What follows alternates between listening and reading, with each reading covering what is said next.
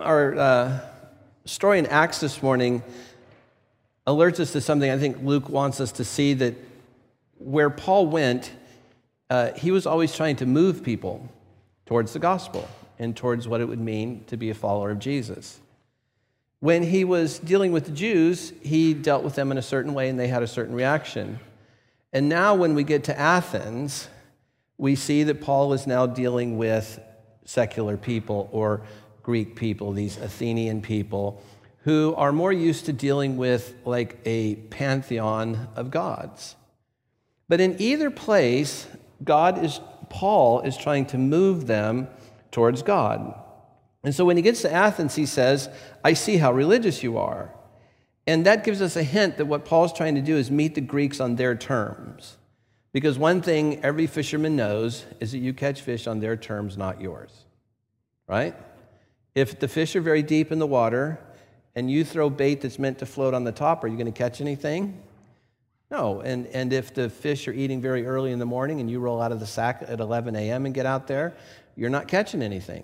You catch fish on their terms, not yours. But this is not compromise. As I said, Paul's always trying to move people. So when he was dealing with the Jews, he rooted his talks or his ideas or his arguments in Hebrew Scripture. Here Paul starts on their terms and then draws them into the world of Scripture. So in Athens, there were these sort of two big prevailing cultural notions. I mean, they're sort of philosophical, but they're not the kinds of things that one would have gotten into by reading, books on philosophy or something. They were just in the air, so to speak. And one was the Epicureans and the other ones were the Stoics. Well, the Epicureans thought that God was a long way off, that he really didn't communicate with humans, and that one should just do life the best they could, enjoying as much pleasure as possible, and just kind of a simple, happy, pain-free life. I mean, that's just a good little sketch of Epicurean thought. The Stoics, on the other hand, are nearly pantheistic. I mean, they're not exactly pantheistic, but very close, thinking that there's a divine force within each person and that the good life was to get in harmony with this nature in order to avoid any kind of destructive or unpleasant emotions. That's kind of where the Stoics were. And Paul answers to both of them, not really starting with sort of the daily kind of thinking, but gets them right to the big picture by saying to them, you're both wrong. Now, this is tough today, to say you're wrong. And last week I said something, I can't remember exactly what, but it was about that one of the difficulties in doing good Bible study is to make accurate one-to-one correspondence to applications. And we just live in a different day today. We live in a day in which most people who are not actively Christians have seen Christianity and decided against it. So it's very hard to make one-to-one real application here with what Paul's doing, with what we're trying to do today, except for to do what I've already said.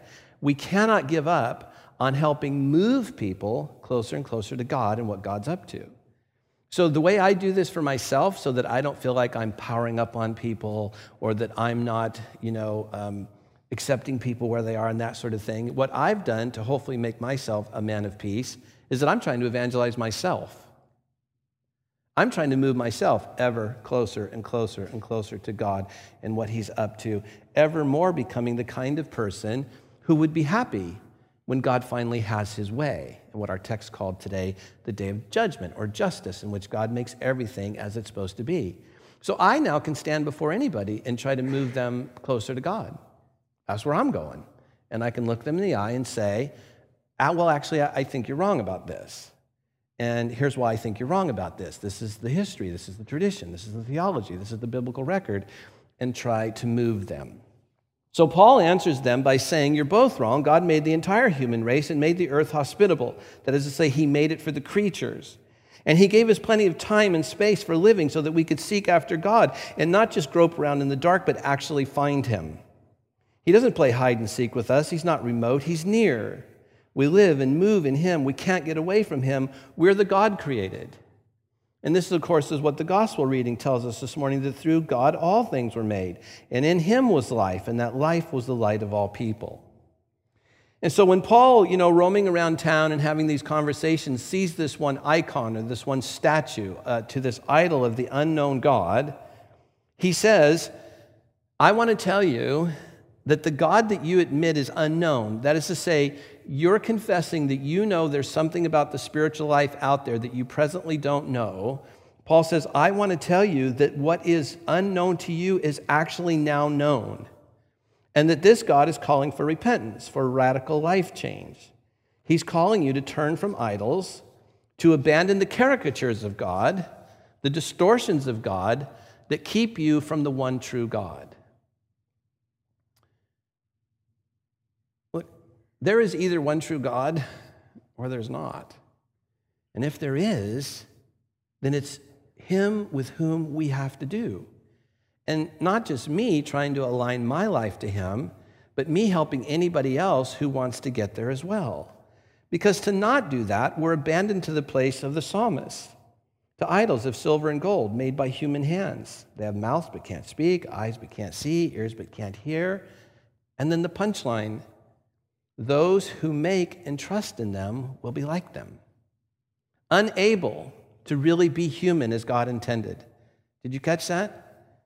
You know, everybody wants to talk today about sort of a better humanity and a better world and a more just place and all that, except for we keep trying to do it through idol making of our own, and then we end up becoming just like them. So that if one were to look around today, one would want to say that humanity seems to be devolving, and things seem to be getting worse and worse and worse, and perhaps it's because those who trust in and make idols will be like them. But these people, they're acknowledging that there's this unknown God, but their lives are still empty, still restless, still hungry, still full of fear in their hearts and their minds. But Paul says, God is not far off. He's near. He can be found. Seek after Him. If you do, you won't just be groping around in the dark. You'll actually find Him, for God doesn't play hide and seek with us. I want to, on this, our second anniversary, happy anniversary, by the way, and we'll get to more of that. I want to say something about how I see Holy Trinity Church sitting in the midst of this apparent conundrum. I've said to you before, almost every day if I'm home, every afternoon I go for a walk or ride my bike or something, and it inevitably takes me around the back bay and out on Jamboree, and I can just always picture in mind the cars whizzing by, and just knowing that in many, many of those cars are sitting people for whom they genuinely say, I'm spiritual and want to be spiritual, and I'm not putting anybody down, I'm not being mean, but the vast majority of them are, like the psalmist is talking about, like creating kind of a customized spirituality, and a little bit of Kabbalah and a little bit of Hinduism and a little bit of Zen, and, I read my Bible and I think Jesus is cool. And they're putting this thing together, and I just want to say those kind of people run a really big chance of becoming like that which they've created, which is actually nothing. When on the other hand, there is this actual God with whom we have to do. And that this story that began in divine intention, there is already a day been appointed in which everything and everyone will be called to account. So I picture myself sitting here in Orange County, feeling called to be here, especially in this part of Orange County, feeling called to be with you as my community of faith, feeling called to grow in Christ with you as my community of faith, and just wondering, how do we just sort of be here? What would it be for us to be a faithful presence, a faithful people? And I think a big part of this has been handed to us already. I want to think this morning, the last couple of minutes we have, about how our practices can connect with spiritual seekers who are seeking this unknown God. And the first thing is, I think if we can just all align ourselves to this notion that we're engaged in a very straightforward and plain journey. There's nothing tricky about what we're doing. We seek the spiritual transformation of our lives into Christ-likeness for the sake of others, period. Nothing tricky about that. It's very straightforward. It's very plain. It's very easy for anyone to see and understand. But this missional journey, especially as it's witnessed and experienced here during Sunday worship, is marked by three really core priorities for me. The first is intelligence. So why do I say that? You've heard me say it a couple times. I say it for this reason. The world, in my judgment, as it presently stands, is growing in the scope and complexity of its problems, its troubles, its disputes, its challenges. Perplexity and fear and anxiety and hopelessness color the internal lives of more and more people in our mission field, Orange County, California. I think this cultural reality is not one in which we can fight fire with fire. We don't answer complexity with complexity, but we must answer intelligently if we're to serve our time and our space in history well. So in order to respond to the messy fretfulness in all of our hearts and those of our neighbors, we root our worship and our followership of Jesus in the intelligence given to us in the liturgy. For instance, the opening acclamation that begins our worship roots our lives in the most decisive of all profundities, God and his kingdom. I mean, we could just kind of say period and go home. We literally could just stand together and say, blessed be God, Father, Son, and Holy Spirit. And blessed be your kingdom now and forever. Amen, and go home. We will have rooted our lives adequately in the most profound thing there actually is, God and his kingdom. The various prayers that we engage in teach and facilitate conversation with God. They cleanse our hearts. They lead us to more perfectly love God and worthily magnify him in all the aspects of our lives.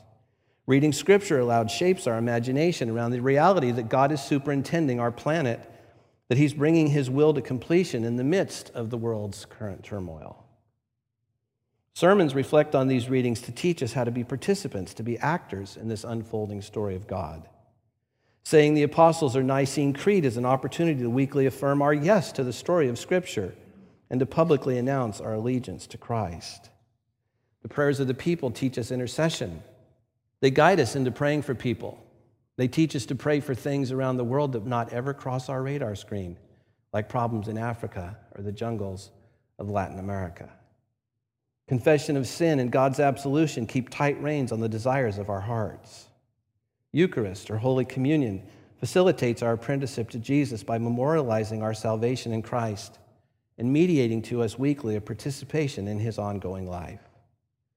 The prayer of thanksgiving after Eucharist sends us into the world in peace to love and to serve God and neighbor with gladness and singleness of heart. I've been at this a long time, and I'm betting the farm on you guys. I'm betting the farm on us. I have tried every kind and sort of church that there is. And I've made some who we could draw crowds, and we could sort of have people kind of vaguely interested in what we're doing. But this rhythm that I just described to you, like the relentless beat of a metronome, the intelligence inherent in the above rhythm of prayer, word, and sacrament, what it does if we'll give ourselves to it in faith is it locks our lives into step with Jesus and his kingdom agenda in the world. That's what I'm betting the farm on. You give yourself to this. You give yourself to the story of Scripture. You give yourselves to prayer and word and sacrament. And you use the worship of the offices in these services as a way to actually become a follower of Jesus, and you will find your life getting locked into step with Jesus. Well, secondly, you've heard me talk about quietness. Why is that important to me? Quietness, contemplation, that sort of thing. Because words are everywhere. We live in a word-saturated world. And the God-created aspect of humankind was not designed to live in a constantly wordy world noise. That's kind of like asking a bird. You remember when the oil spill happened in the Gulf, 6 months or a year ago? And every night on the news, we saw the same picture of that bird covered in oil. You know, it's like an icon of that oil spill.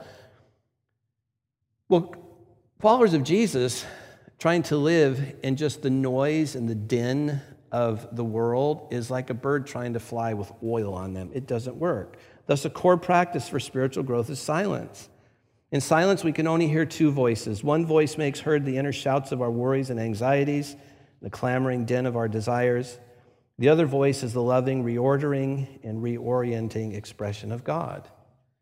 So quietness, rightly practiced, moves from being a physical separation from people and events and noises of our life to being a groundedness, a quality of heart, and an inner disposition that one experiences within the rhythms and routines of their actual life. So here at Holy Trinity, we practice, especially in our prelude, the quiet contemplation of silence, because even our liturgy can become wordy. Thus, each week we make space for pauses, for silence, And in these spaces between words, we make ourselves present to God. And then third and last, you've heard me talk about beauty. I think beauty is important because contrary to the normal accounts in the news, God is healing the world. He has not abandoned his creation. In fact, he's coming ever closer to the world to reconcile it to him. God is renewing the whole cosmos in his image. This renewal, this reconciliation happens through Jesus, who is the world's true Lord and King. Arts and beauty have a key role to play in getting this message, the gospel, out. The arts are not just the pretty, decorative aspects of church. If the whole person is in view when we speak of spiritual formation, in my view it is, then we need to speak to and deal with the whole person. That is to say, we're more than our brains, we're more than cognition. And there are avenues to the human self that the arts and the arts alone seem to be able to get to. So we cannot seek the whole formation we want without the arts, being sanctified and empowered by the Holy Spirit and active and alive in the worship and work of the church. In my view, art creates and inspires imagination in a unique way. Like for me, maybe for you, maybe presently, you can't imagine, like you literally can't imagine a gospel-filled world in which God reigns in love and justice for all. You would say, I literally can't imagine that. But there's a way forward, employing art and beauty, freeing, blessing, embracing artists who have a unique giftedness to help us get there, to draw our imaginations into the God-shaped vision of our lives and the whole world being pulled ever gently into alignment with God's ultimate intention for humanity. So intelligence, quietness, and beauty. To cooperate with God in the transformation of our souls for the sake of others. For those groping around for something real. For those stuffing everything they can into their lives only to find that they thirst again. Intelligence, quietness, beauty. To cooperate with God for the transformation of our souls, that those around us may find the God who is indeed near to them. Let's pray. God, would you make us, I pray, Holy Trinity Church, in the future that we have together, an intelligent response to real complexities. Would you help us to become a quiet, contemplative, breathing space where one could place themselves before God and find him? Would you do this in a way that we're surrounded by beauty, that affirms our createdness, acknowledges our brokenness, and points to God's new creation?